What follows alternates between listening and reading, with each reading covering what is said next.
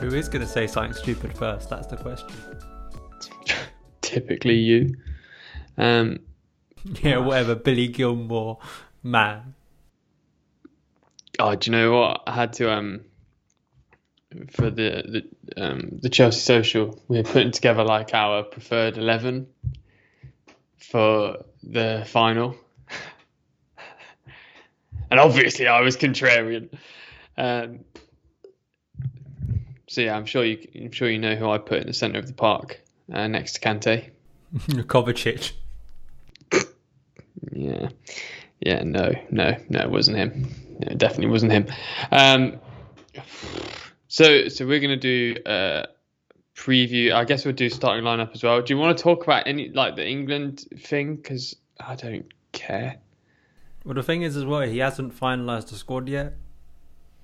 I know, but so I can't get that over. Like, the only player that's interesting to talk about is Tomori for me. Like everyone else, I'm like, oh wait and see what. Yeah, I know. Yeah, who cares about Bamford? Jesus, took him long enough. But yeah, mate, I'm actually pretty nervous, for the game. I'm driving all the way down now that I'm a fully vaccinated boy from Liverpool down to South Oxfordshire to watch the game with my dad and my brother. I had to do an interview for a radio station in London. I'm not going to say which one. And the interview was... Stop smirking. I just know it's going to be added to your shitty list of fucking sarcastic tweets every time I do something. I had to answer questions as if we had won. So it's in preparation for Chelsea to win. They can put out these like sound bites straight away. Oh, okay. That'd be really weird to do. It was number weird. one, It was superstitious. Really like I'm like, no. It's like Same. touching the trophy before the game starts. Like you don't do it. I've seen some Chelsea fans taking pictures with the Champions League trophy out in Porto. And what are you doing? You don't go near that trophy until after the game if you won it. I mean, could be worse. I mean, could be Astrid. Okay, so we're going in that direction with this podcast then. I'm saying nothing. But yeah, it got me a bit too. I had to try and get like gassed and in the mood. And I said to the producer, I was like, if we lose, I'm coming for you, honestly, because you've actually got me in the mood to win. No, if you lose, you're coming for Malcolm. Oh my God, Malcolm! Oh, I've actually forgotten about that prick. The return of Malcolm. I'm actually going to be at his door. But yeah, okay, fine. Well, do you know what? It's weird because I open these conversations when we get on the thing, and I often forget that you have already recorded. It's really bizarre. Like, obviously, people listening will be like, it's just like pre-pod chat. But I genuinely like often just start rambling and forget that they get recorded because I always assume maybe after 2 or 3 minutes the recording starts. I enjoy the pre-ramble. I actually wish the pre-ramble would go on a bit longer because I find it sometimes more interesting than speaking about the game. Pure podcast foreplay, isn't it? I like it a lot. So what have you been up to this week, Jay? I've actually been ill, mate. I've actually been ill because the vaccine's fucked me. But yeah, you can start blaming Bill Gates. Well, to be fair, if he wants to track me, I'm all over Twitter, so it's pointless me hiding. Do you know what I mean? So if they want to find me, they know where I'm at. As long as they follow me on Twitter first, I don't mind. Maybe tune into the podcast once in a while. But what have you been up to this week? I mean, just lots of videos. Content Central. Yeah. Like I've been speaking to Dan McCarthy, Adam Newson. I was on Alex's podcast, Alex Goldberg's podcast. So that came out. Bunch of losers, all three of them. Yeah. Never liked it. Yeah, it's very suitable. They're speaking to me, I mean, Hack Central. But no, I obviously just doing a lot of stuff. It's weird because I've been talking about the game so much. Maybe my nerves aren't that much. I don't know. It's weird. I think I'm in a good mood because the season's nearly over. That's why I'm in a good mood. Like I've been waiting for this moment a long time. Like watching the Man United Villarreal penalty shootout. I thought watching that game, this season is never going to end. This game is never going to end. That was a joyous game. I was watching it really, really, and I wasn't rooting for Villarreal because I don't like Manchester United. I don't really care about Manchester United. It's just like they've never won a trophy. It's like I heard today you could fit the population of Villarreal into Old Trafford and still have 25,000 seats left. That is absolutely nuts. They're not like a tiny team, but they're from a small place. Do you know what I mean? I thought they were going to win as well. Not United, Villarreal, because there was no individual moment from Manchester United, which is something I've said, you said, everyone said, like they rely so heavily on individuals that when a system against them prevents those individuals from shining, they have nothing else. And, you know, I don't really buy into this, Bruno's rubbish player because he doesn't perform in big games. Like, he's still obviously a world-class player, one of the best midfielders in the world. But again, yeah, he had a poor game, and Villarreal just deserved it. You actually saw a team that wanted it more than the other team. And that's what I'm hoping to see from Chelsea on Saturday, because Man City are going to really want it. But also, I feel, and maybe this is because I'm a Chelsea fan, I feel there's a sort of subtle arrogance, this Man City team, that think they're already going to win it. Of, you know, the De Bruyne interview that came out today or yesterday, where he's saying, you know, he forgot that Chelsea have won it, and, you know, all of the, I think it seems though most of the media are often on the side that Chelsea isn't on. But again, I don't know. I do you know what? A lot of this stuff doesn't really affect me anymore. I don't know if it's because when I was like 14, I used to really care about it, and now I'm 23, I just don't care anymore. Like, I find a lot of it, it's like VAR against Chelsea. I find it, sure, like, there is bias in the media, of course there is. You know what? No, to a lot of people, I'm like, you're just discovering this now. Like, where have you been for the last ever? Like, you know, it's to this point, I'm not that. Usually, it has to do with Liverpool. You know, the amount of Liverpool influence in the media usually has its impact. I'm not seeing what everyone else is seeing in terms of, everyone wants Man City to win. I mean, most people who are not Chelsea connected probably expect Man City to win because they're a better side than us. And I also think there's a sense between Chelsea and Man City I spoke a lot about narrative on this podcast, and it's why maybe I'm not as nervous about the game, is that this feels like a massive build-up for City over a number of years. Like, there's been a journey sort of created in the Championship. There is pressure on City. So, like, for Pep, for everything he's done with City, this feels like the final piece for him for his legacy at Man City, and for that club to finally join Europe's elite and win the competition, a bit like it was for Chelsea. So maybe that's also why it is, because Chelsea weren't really expected to be in this situation a few months back, but City were. Oh, 100%. And as well, like, hold on. Welcome back to the Every Other Sunday podcast. I'm Jay McIntosh with Daniel Childs always. Is this episode 21? Yeah, it is. Wait, that's fucking sick, you know. But yeah, I feel, and do you know what? As much as I'm trying, I just don't really hate Man City.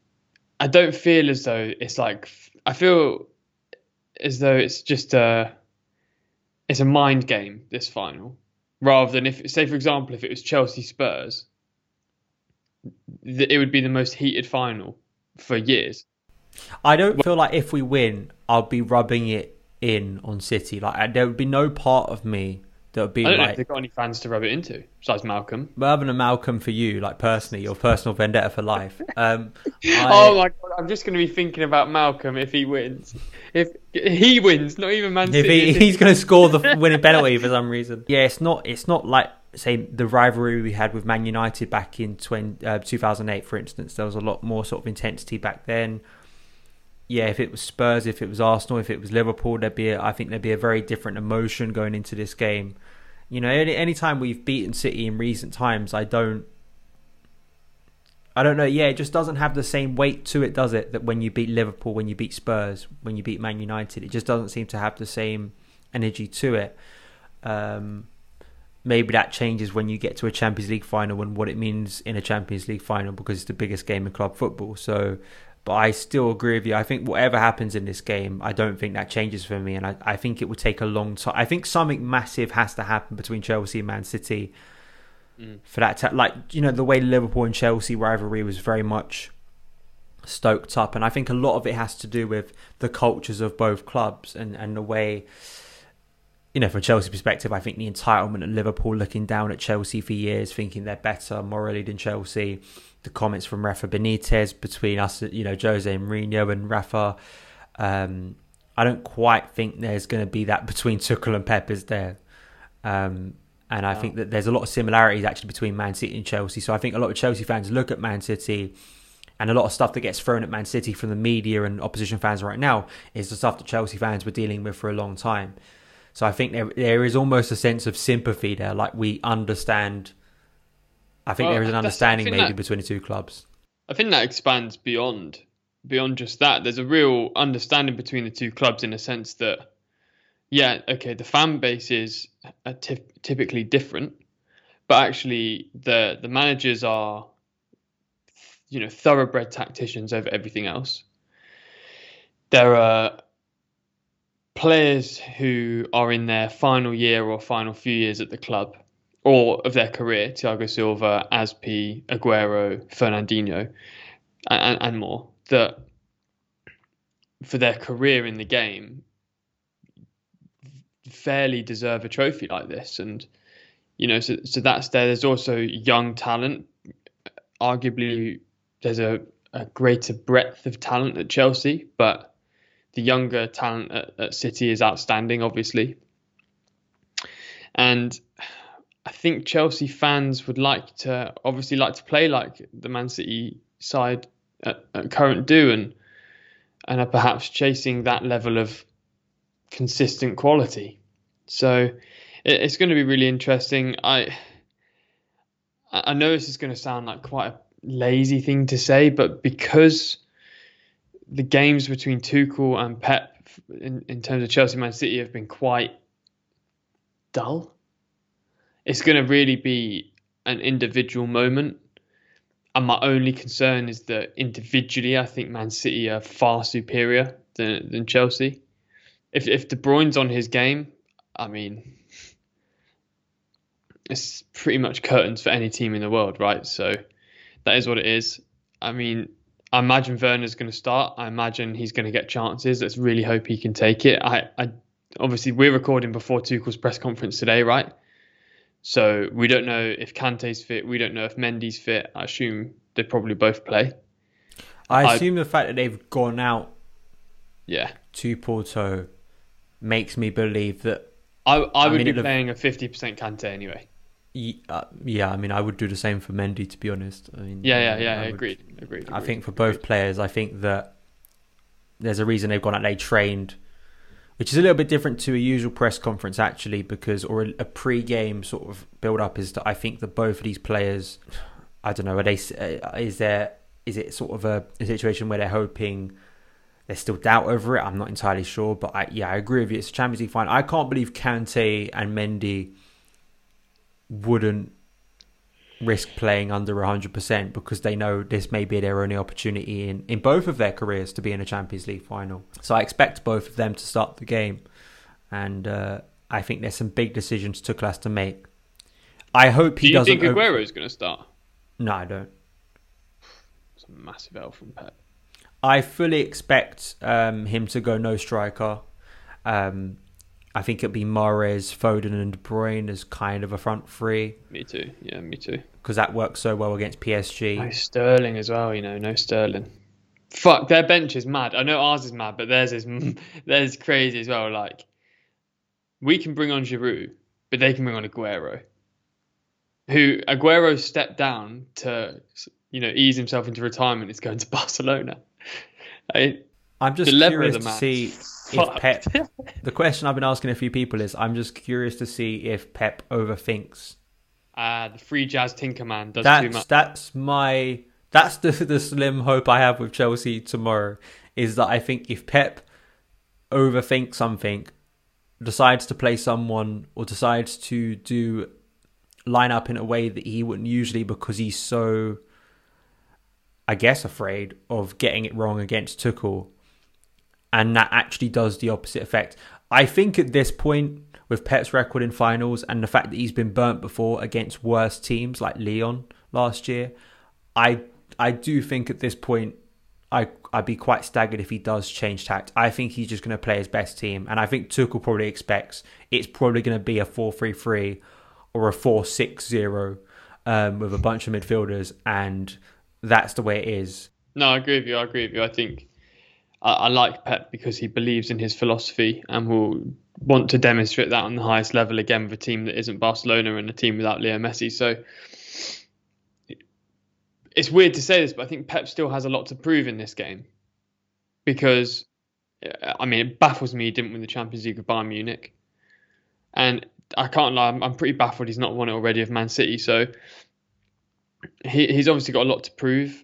Tuchel as well, I mean, he's very lucky that Chelsea scraped into the top four because coming fifth and then losing this game would probably mean he wouldn't get that contract extension that he probably wants or feels as though he deserves. And whether we agree with that or not, that just is the way that Chelsea work, especially with Antonio Conte back on the market. So yeah, but do you want to go into how we think Chelsea are going to line up and what your preferred 11 is? And we'll do it together because I imagine we'll have exactly the same team. Will we? Yeah. I think we only disagree actually on the front three potentially. Okay, so Mendy, Reece, Aspi, Thiago Silva, Rudiger, Chilwell, yeah? Yeah. Kante, Gilmore. Sorry, I couldn't help myself. Kante, Jorginho. Yeah. And then Timo, Kai, and Mason. I haven't got Kai. That's a mad hell. Who have you got? If you're going Ziyech. No. I don't trust this guy that much. I just don't. I want to, and I'd love him to score and I've really wanted him to have an amazing Chelsea career, and obviously it's not quite panned out in the first season. So getting a goal or the winner or playing well in the Champions League final would be beautiful, but he is not as good as Kai Havertz. It's based on the only reason I've gone with this front three is because no one can argue with me who the best front three is because there isn't one. You can't tell me this front three is going to be guaranteed. Yeah, the reason I've gone for Ziyech, Werner and Mount is because it worked against Man City in the FA Cup semi-final, which I think the rhythm and the way that game played out is actually going to be very similar to the way this game plays out. A counter-attacking performance. Ziyech, Werner and Mount played well together in a counter-attacking performance against Liverpool, against high lines. I think that these three players have a good chemistry together. Werner finds Ziyech a lot of the time. Once again, I think it will come down to counter-attacking opportunities. The only reason I play Kai actually is because of the Real Madrid performance, but I think that was Chelsea were so dominant in that game in terms of the amount of chances they got on the break. I just don't think it will be the same type of game. I think the pockets of space that Ziyech finds to then in turn find Werner on the left channel, I think is why I'd play Ziyech. I just think Kai for me, I don't know. I'm not going to complain if I see Kai, Werner and Mount. Mount and Werner are the only I think two of the three I think we can all agree on. I'd be pretty stunned if anyone doesn't have Mount in their team because they probably haven't been watching Chelsea this season if they didn't have Mount in their team. And probably Werner because we know what he can bring in a game like this. He's just a handful, isn't he? He's a handful that you just don't need. I think Pep is going to keep City honest, because he's got that blistering pace.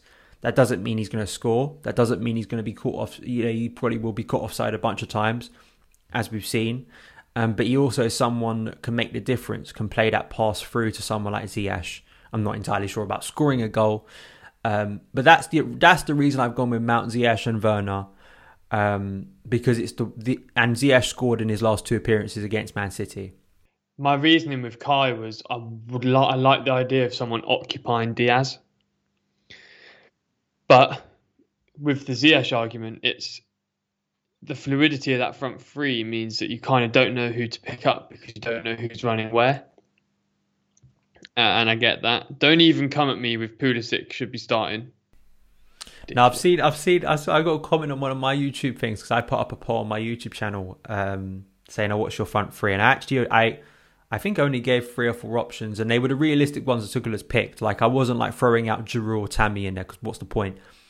And Pulisic, I understand the argument in terms of he can be a very big game player for Chelsea. And there was a feeling that he could have started against Leicester in the FA Cup final. But I just don't think he's had 2 starts now. In particular, the Aston Villa one. But yeah, sure, he sets up Ben Chilwell, where I just haven't seen enough from him. For some reason, Tuchel is mostly against playing him on the left, which still annoys me. But that's because Werner plays. So Werner's going to occupy the left most of the time. And I don't think that helps Pulisic, actually. I think Pulisic needs to be playing on the left-hand side because that's where he's devastating. In particular, scoring goals. I know he can create on the right, but I think scoring goals, he needs to be on the left. And I agree. I think the reason you wouldn't start Pulisic right is because he's a really good impact player, isn't he? That we saw in the Champions League semi-final second leg, that he can be... The perfect scenario for Chelsea is a situation where the game is either 0-0 or 1-0 to Chelsea in the second half, and you bring Christian Pulisic on. The thing I said with Alex was, it's also his ability to win fouls. And you need players that can win fouls when you're defending a lead, when you're under pressure. And Pulisic is very good for that. Game, right? Because the thing is with Pulisic, when he starts sometimes, he'll just get clumped once or twice, and then he's kind of very quiet for a while because he knows he has to tread carefully because he's a delicate guy.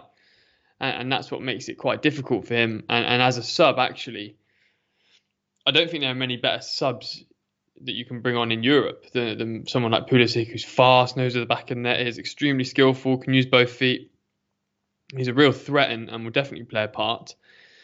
Another thing I want to talk about is, excuse me, do you think Reece will play as a centre-back or as a wing-back? I'm not because sure. I want him to play as a wing-back. Because I want him to play as a wing-back, but I don't know if he will. I wonder if he's... I wonder if Tuchel maybe has been preparing for this final by having Reece as right centre back. We all thought that like he was playing there just because of Jamie Vardy, and then he did it again against Aston Villa, which leads me to think he's doing it in preparation for the Champions League final. I just don't think you need to, because the game... I think the reason you have Reece there is for his pace. But I don't think Chelsea are going to be that exposed and that they aren't going to have to go that far forward. I don't think the game's going to play out in a way that means that you need someone to cover for Dave. Yeah, I don't think any of the City players are gassing past people. It's not like Sane and Sterling a few seasons ago. They're going to pass the ball into the 6-yard box.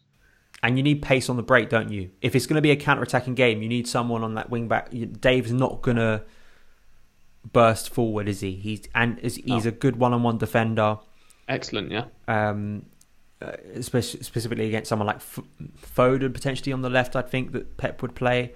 Of course, that can change. They're very fluid, so sometimes it could be someone else. But if you were to play Kai, there's always that ability of Reece to put in a ball for him, more of a physical presence up there potentially for a header. So yeah, I think that Reece for me should be right wing back.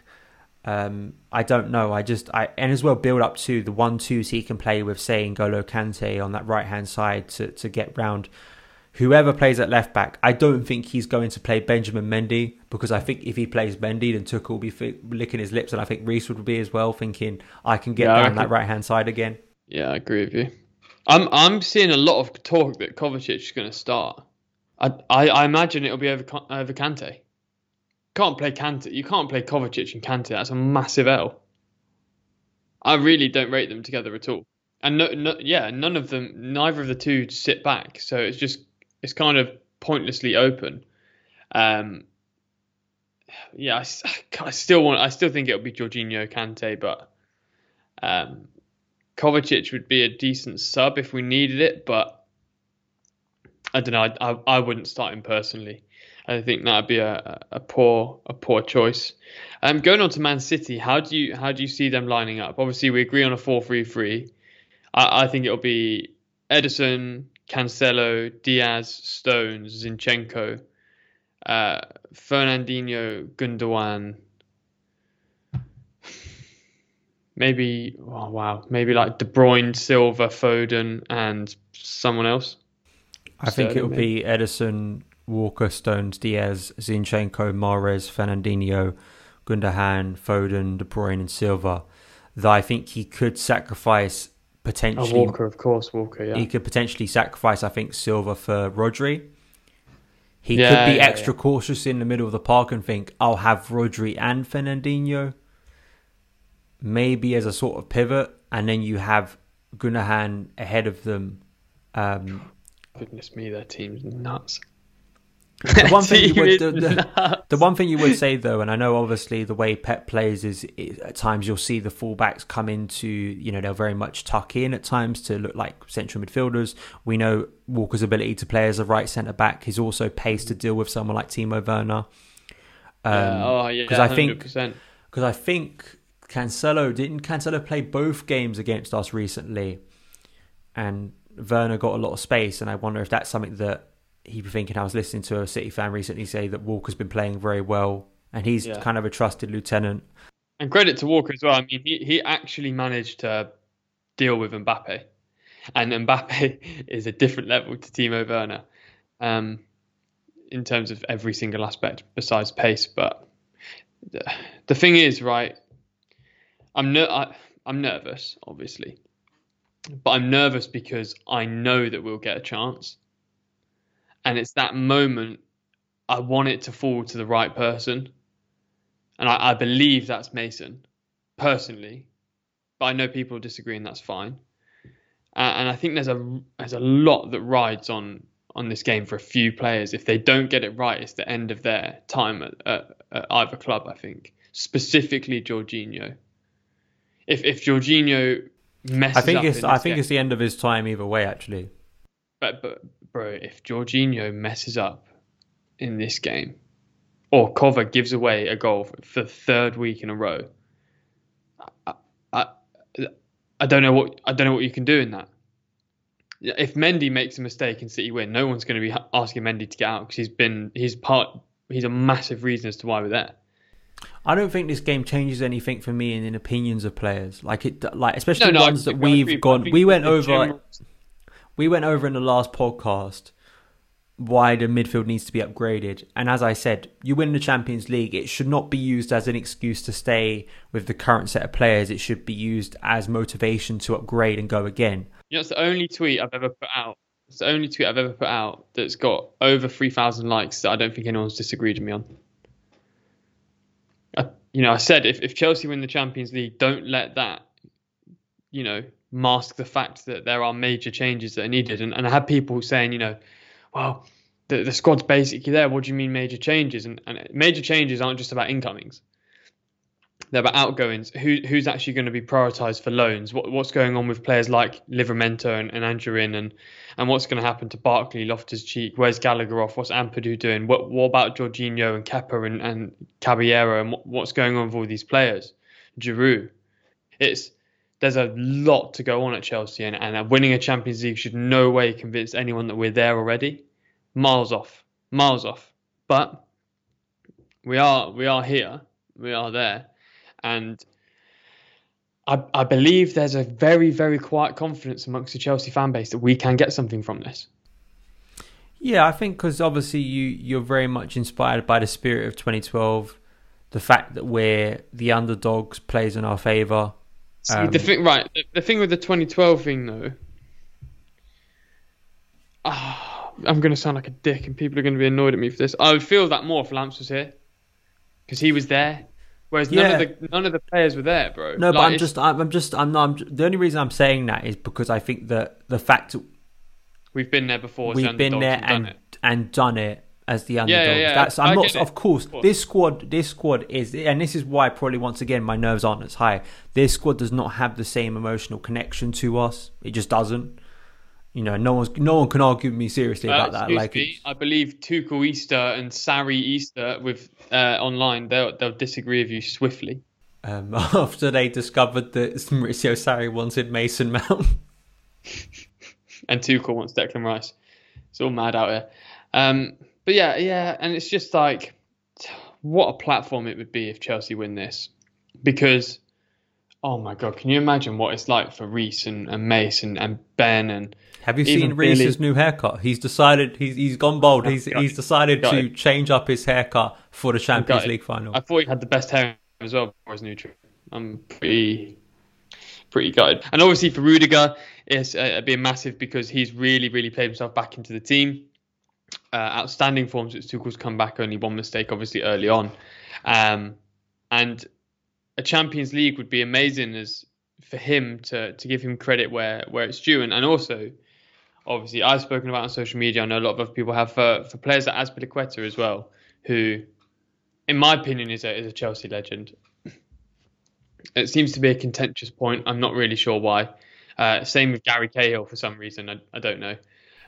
Both of them for me, Chelsea legends. I mean, These people are unserious. They don't like Gary Cahill played with, apart from everything he did after that, leading Chelsea to a Premier League title, his longevity at the club. That's what I was going to mention. Playing with one working hamstring for a Champions League final. And also, just touch on Gary Cahill quickly. I don't think people give him enough credit for his individual quality because people I'd always have say, him "Oh, back. well, I would have prime Gary Cahill back in this team. oh my God, yeah, 100%." I think he was one of the best in the Premier League, but obviously being ex-Terry helps, but still, The season with like, Conte for me, where JT wasn't next to him, where he was in the middle of a back three. Oh, sorry, no, he was on the left of a back three with Louise and Dave. I think that was the season that I was so happy for him personally, because I think that really took out the constant tag that, oh, you're only playing so well because you've got JT next to you. And I'm not saying that they were, of course, playing alongside still kind of prime JT in 14-15 and 13-14 as well. The relationship those two built to win a Premier League title. But I thought that 16-17 was the season where I felt that Cahill really cemented himself and been like, no, I can do it. I can wear the captain's armband. I can be the leader in this team. I can be as good without JT. So I thought that, yeah, he deserves credit. But Dave is a Chelsea legend because the longevity of this guy, the versatility of him, to be a and a player, consistent performance level, mate. yeah, in different positions. The crazy thing about Dave is we bought him as a right back for 8 million from Marseille in 2012. He's probably only played that position for Chelsea in a back four 1 or 2 seasons he's been there. He's played left back. He's played right centre back. He played once in midfield for Jose. He's played right wing back. He's played left wing back. There's probably another position he's played for Chelsea that I'm not aware of. He has played everywhere for the club, and he's been such a good. Whatever we can say about the power of being a leader at Chelsea and being captain, and I know at times whoever in terms of following on from JT, it's an impossible job. And sure, he's been the captain when we've had performances that have lacked leadership, sure. But I think off the pitch too, he's such a great guy. I think anyone who interacts with him says as much. The amount of work he does off the pitch for the club, being a really good representation for the club as well. A senior figure, the way apparently he's helped Reece James and the young players in this squad. I'd love it for him because he's already a Chelsea legend, and the consistency I think a few of us have written him off in recent seasons. I think like last year we felt, is this going to be the last time he plays as a regular in the first team? This could have been his last season. But the way he's reasserted himself under Thomas Tuchel is really impressive. So Chelsea legend, absolutely. And this will only further cement that and be a wonderful sight to see him with a European Cup. Yeah, and for anyone interested, there's an article that came out this year on The Athletic that's titled "The 9 Positions that Azpilicueta's Played at Chelsea." So, I mean, just a flawless professional, and watching him lift the trophy, that'd be lovely, wouldn't it? And the same goes for Thiago Silva, obviously not a Chelsea legend, but a footballing legend that, unlike Kante, has not won a World Cup, so doesn't have that real elite trophy in his cabinet, because I'm fairly sure he's not won a Champions League either. So, in fact, I'm 100% sure he's not, because Milan last won it in 2007, right? And that was Maldini and them lot, and then he didn't win it at PSG in his career there. So there's a lot of nice narrative, and that applies also to the young players that we touched on. Obviously, if Foden can score easily in this game and be the key man, and if Foden is the key man in a Champions League win, I mean, again, I'm very careful with this phrase, but I do genuinely believe he is the generational talent of English players. I think he's a better player than Sancho. I think he's a better player than Sterling. I think he will be a better player than Sterling and Sancho. And goodness me, him, Haaland and Mbappe, I think are the three sort of outstanding generational talents, attacking wise anyway. And he can have a massive impact on this game. I mean, his numbers this season are frightening. I can see if I can find them now. And what he brings to the team, it's nice to see that Pep has managed him very, very carefully. You know, a couple of seasons ago, everyone was like, why is Foden not playing more? Why is Foden not playing more? Well, this is exactly why Foden's not playing more, because there was clearly a plan for him. And look how well that plan's come to fruition. I mean, he's got 28 goals and assists across all competitions this season. It's absolutely nuts. In a Man City team where players are regularly contributing goals, he's got 28. He's 21 years old and he plays in the Premier League. That's obscene. I don't know what specifically his Premier League numbers are. He's got in 17 starts, 11 off the bench, so 1,600 minutes, he's got 14 goal contributions, which is absolutely obscene. 9 goals, 5 assists. So Foden is a player I really like, and I believe he's going to have a massive impact on this game. And then on the flip side, you've got Mason Mount and Reece and the guys there that are going to be Chelsea players for the next 10 years, probably, unless something terribly wrong happens, you know. And what it will mean to players like them at this age, formative experience in their career, to come away with a Champions League trophy. I mean, it'd be absolutely wonderful, wouldn't it? It's a tough one, mate. It's a tough one. I'm still... I don't want to be this way, but I still think it's going to be 2-0 to Man City. As much as I don't want that to be the case, as much as I want it to Chelsea win anyway, but I really, really struggle to see past Man City, which isn't great on a Chelsea podcast where we're meant to be like, oh, maybe a cheeky 1-0. I'm being realistic. Like, I think I'll put it this City way. are gone. I think Chelsea have to score first. I don't think we're doing a Munich. I don't think this team is, and I want to be proven wrong. I don't think this team can do what it did in 2012. I think if we concede a goal in the first half, I just think as well it would force Chelsea to be more daring. We saw what happened in the FA Cup final when we went 1-0 down, and the way the team throws. I mean, that is something that you have to throw at this team, is that compared to the 2012 team, they don't have experience winning finals. They don't have experience. You know, the thing about the 2012 team was that they'd been to this stage a lot of the time. They'd been to a Champions League final before, but they'd won Premier League titles. It was full of players. That's the thing people don't understand. It was full of players that had won big trophies with Chelsea over a number of years, had been to finals, done it, had come back from adversity. This squad doesn't have that within them. They have a pretty recent experience of losing an FA Cup final. Now, you could argue that could be a brilliant motivational factor for this game. They could use that in the best way possible, and it stirs something within them to win this. But I do think experience matters, and Pep Guardiola, despite the fact with this Man City side, this is their first Champions League final, which could play mind games on them, they've had experience of winning collectively over and over again.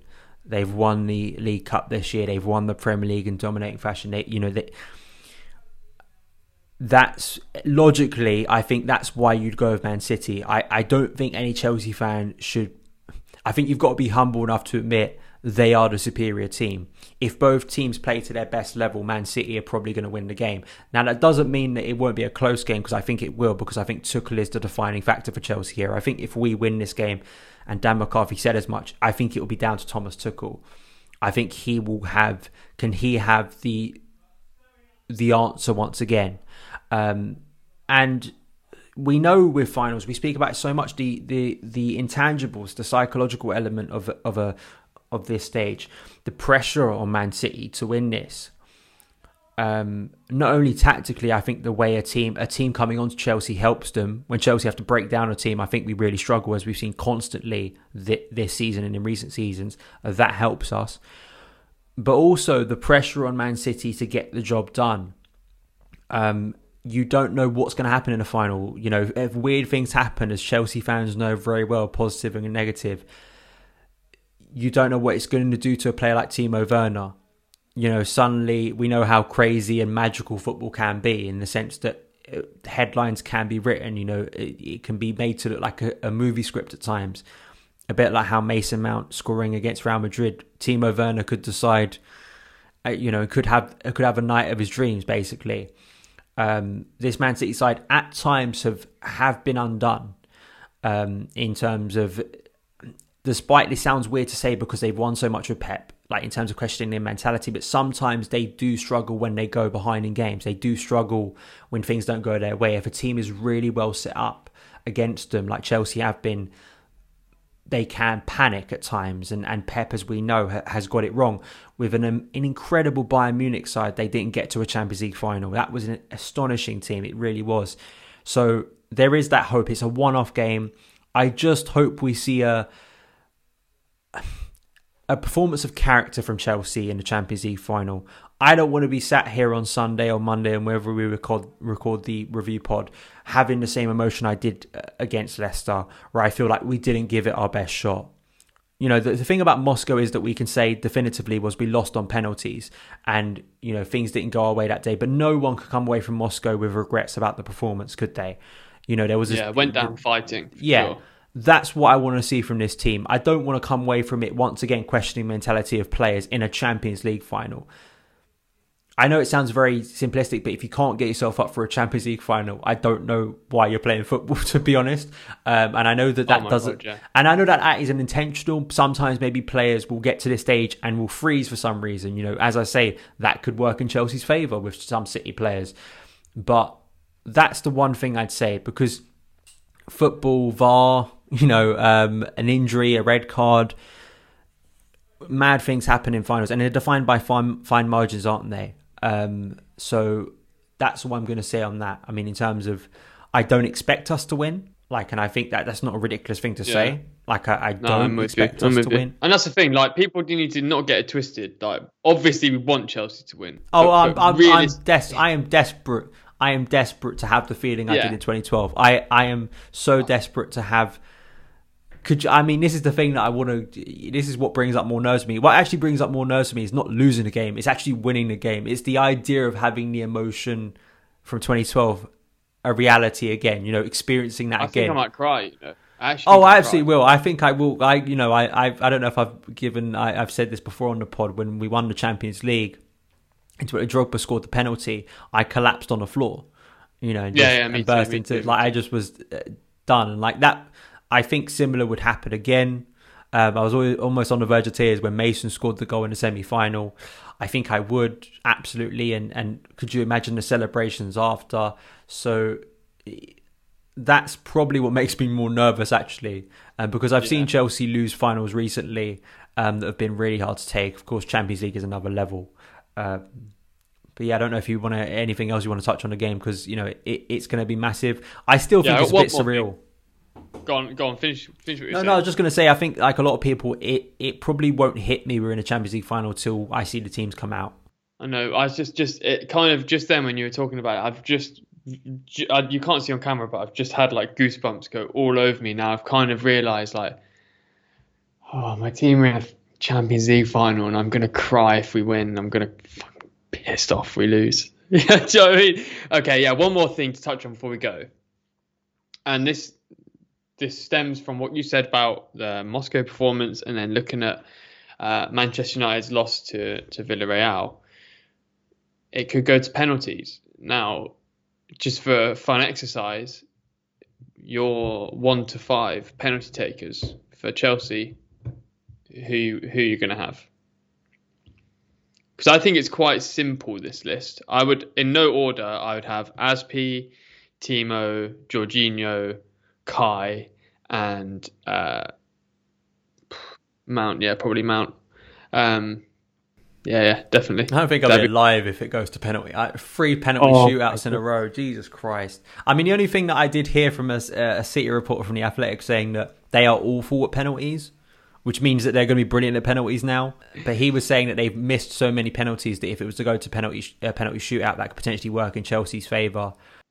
Yeah, that was the same with Villarreal, right? They chose to go second, and they have I don't know if people would have heard about this, but they had an expert basically doing live com and choosing to go second due to Man United's weaknesses. Apparently, according to him, it shifted their chances of winning to around 60%, which is interesting. Wait, they didn't go. They went first. Oh, sorry, Manchester United second. Anyway, Manchester United going second, reduced their chances. Yeah, I don't know. Pens, man. The thing is with pens, it's kind of is just luck at the end of the day. See, some people say it isn't luck, but here's what I will say, just on the frustration of the analysis of the Villarreal penalty shootout at the Man United. It was one of the best quality shootouts I've seen in a while in terms of brilliant. The quality under pressure. And what still frustrates me, and I feel like this is something that is becoming a little bit of a pet peeve for me in the modern game, is the over-analysis of keepers. Like, the over-analysis of keepers in the modern game is really starting to bug me, because some penalties are just brilliant. Like, and you should be scoring a penalty. Like, a player should be scoring a penalty. The opportunity a player gets of quality, a professional elite footballer gets to strike a ball from that distance, should be scoring a penalty. Now, there was one or two penalties. The Luke Shaw one that he nearly missed.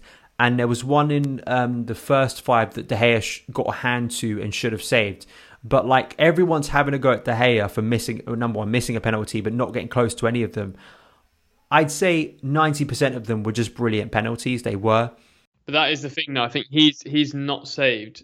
It added on, if you add that 10 on, I think it's near 30 penalties now he's faced. He's not saved for something wild, 20 penalties. Like, he's not saved one since 2016. Whereas, obviously, the debate was Henderson has saved 8 and conceded 9 in that time.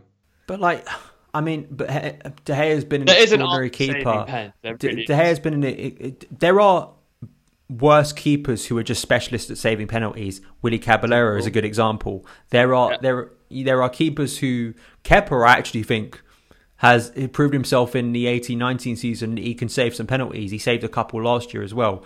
But De Gea has still been a really, really good keeper for Man United. And I think that nowadays it's such a tough position to play. And a lot of people, because it's such a unique position compared to outfield players, I think that sometimes we overanalyze what keepers do. I sometimes think, sometimes you just have to say, number one, you should be scoring a penalty. And number two, the quality of finishing was just so good that I think that it's one of those cliches. You can't lose. A keeper can't lose in a penalty shootout, even though, of course, he did miss the penalty. that was the one time he can lose, of course. But that's a very rare. The only thing I wanted on top of that, though, is that I do worry because the quality of penalties is getting better. Penalty shootouts, I see more of them going on longer now because the quality of them are getting better, which means worse health for supporters.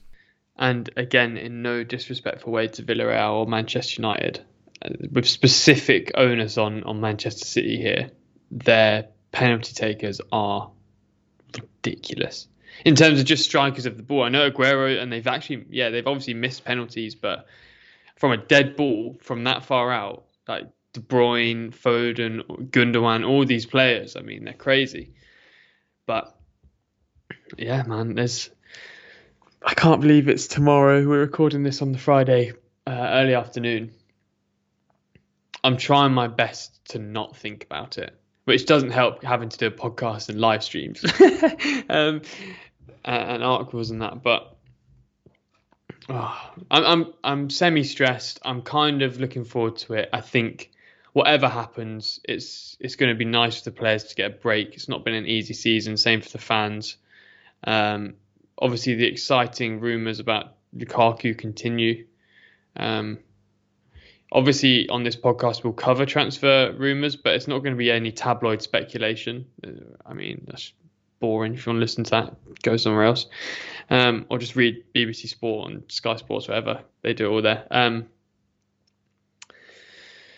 But yeah, I don't know what else to say about the game. I'm nervous. I'm excited. There's a lot riding on this game. There's a lot of narrative, perhaps more so than there would be if any other teams are in that final, besides maybe someone like Barcelona. Um, but yeah, Chelsea, Man City, Porto. Is it kick-off 7:30 No, I or thought it was 8 o'clock? kick-off. I think it's 8 o'clock. We 8 should o'clock. know this as Chelsea fans, shouldn't we? No, I've just remembered it is 8 because I'm on Elizabeth Hellenick's channel at quarter to hour and 15 before kickoff. So I mean, I'm going on. No one sees me before until after the game, man. I'm doing yeah, I don't know. I've made promises to be on things. I'm typically quite a calm guy about any sort of football game, so I think it'll be okay. But I like you. My main concern, or the thing I want to see most, is it's a typical Gattuso thing where he said I would rather die on the pitch than lose. And I know that sounds extreme, but I really, really want those players to give everything, absolutely everything. And if they lose, they lose. If they give everything, they've won to me, because that is what I want to see. Right? That for me, if they leave everything out on the pitch, if they try their hardest, their constant pressure, constant press, working hard, adhering to tactics, giving it everything. We create chances. We actually look like we can score. Yeah, I think when Tottenham lost to Liverpool, they barely created anything that game, and I'm sure for a Tottenham fan that would have been devastating. They conceded a penalty within 90 seconds or something. Yeah, I agree with you. You wanna feel like you're in the game. You wanna feel like you wanna get hyped in the emotion that we can win this. It'd be a really depressing experience if you feel like there is no hope. Yeah, and I don't want to be watching the game and just being like, God, we are getting slapped. I just don't want to see it, because it'd be awful, because Champions League finals are never forgotten as well. So I want every player to be proud of their performance, to be proud that they've got there, but the journey's not done. Every player to leave it on the pitch. Make sure you're strong, get amongst it, take your chances, play the right passes, intelligence, staying calm. All those things. It's not easy. It's one of the hardest experiences for any athlete to manage. Is a massive sort of final in any sport, and yeah, this is, in my opinion, the second biggest final you can play in football. With maybe the Libertadores on the same level for the yeah. But yeah, that's basically all I got. I hope the boys leave the pitch proud, regardless of what happens, and then the fans can really see that there's something there, instead of just limp, weak mentality that we've seen recently in big games. So, and if Jorginho scores from outside the box, I will buy a Jorginho shirt next season. I'll say that now. I'll actually get one that says Jovicic on the back. Okay, just the rules. He has to score from outside the box. Outside the box, yeah. So it's not score any time. So no one's going to hold you to that. He has to score from outside the box. At the moment, it's going to happen now. If Kovacic scores anywhere, not a non-penalty goal, I'll get a Kovacic. If Kovacic shoots on target. yeah. If Kovacic shoots on target, then I'll get a Kovacic shirt. I mean, now we're touching the hour point, I guess. What are you going to be doing to calm your nerves ahead of the game? So I'm uploading my preview. I've still got to actually physically record my preview for the game, my team selector. I've got the second part of my... this will definitely be out by the time you're listening to this. My tactical preview of Dan McCarthy. Big up Dan McCarthy. But I'm actually, talk about normality in this country. I'm actually going out for dinner tonight, like physically going out for dinner. Me and my dad. Where are you going? We're not sure yet, because he came into my bedroom last night and just was like, "Oh, can we actually go into restaurants now?" And I was like, "Yeah, we've been able to do it since May the 17th." So that would be nice, just outside of football. So maybe that will calm my nerves. I'm sure Chelsea will be discussed at some point now between me and my dad. Working out, I've had a good week in terms of working out and nutrition, so I'm feeling healthy, feeling good, and that relieves a lot of stress. I posted something last night on Twitter surrounding mental health and anxiety, because it is still Mental Health Awareness Month. I think it is. I know we had Awareness Week, but I know it was a post I took from Ryan Reynolds saying, I think in America they're talking more of it as sort of a month, but So I posted something on that and sort of how important that is in terms of just not just for, of course, this week, and I'm not referring to football here, how vital it is in life to, to care about your health and to sort of, especially those of us who struggle with anxiety and things like that. I think it's important to talk about it, and maybe in the future in this pod, I'm sure that could be something we could delve into a little bit more, because I know we don't just want this podcast to be a sort of generic football podcast. So, I'd say I'm in a positive mindset going into this final. I would say that, like, I'm in a healthier mindset, but that doesn't mean it's gonna go well. But another thing, I'm probably going to buy an England shirt soon because I'm getting ready for the Euros. So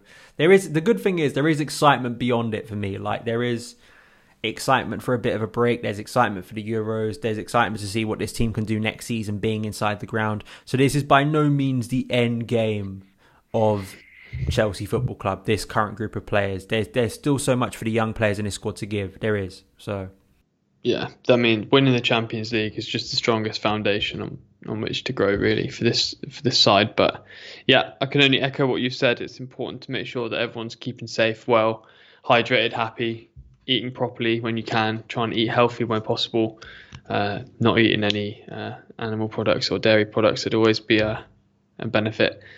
But there's no agendas on this podcast, so yeah.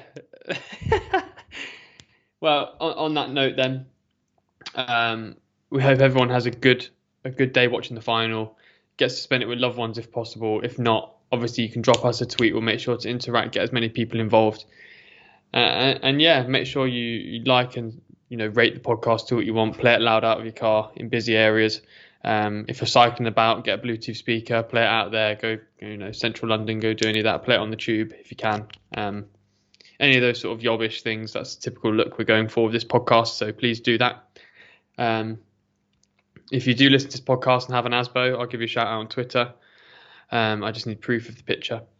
And yeah, that's all from me. That's all from Daniel Childs, and we'll be back to review the Champions League final. Let's just hope it goes our way. But until next time, peace.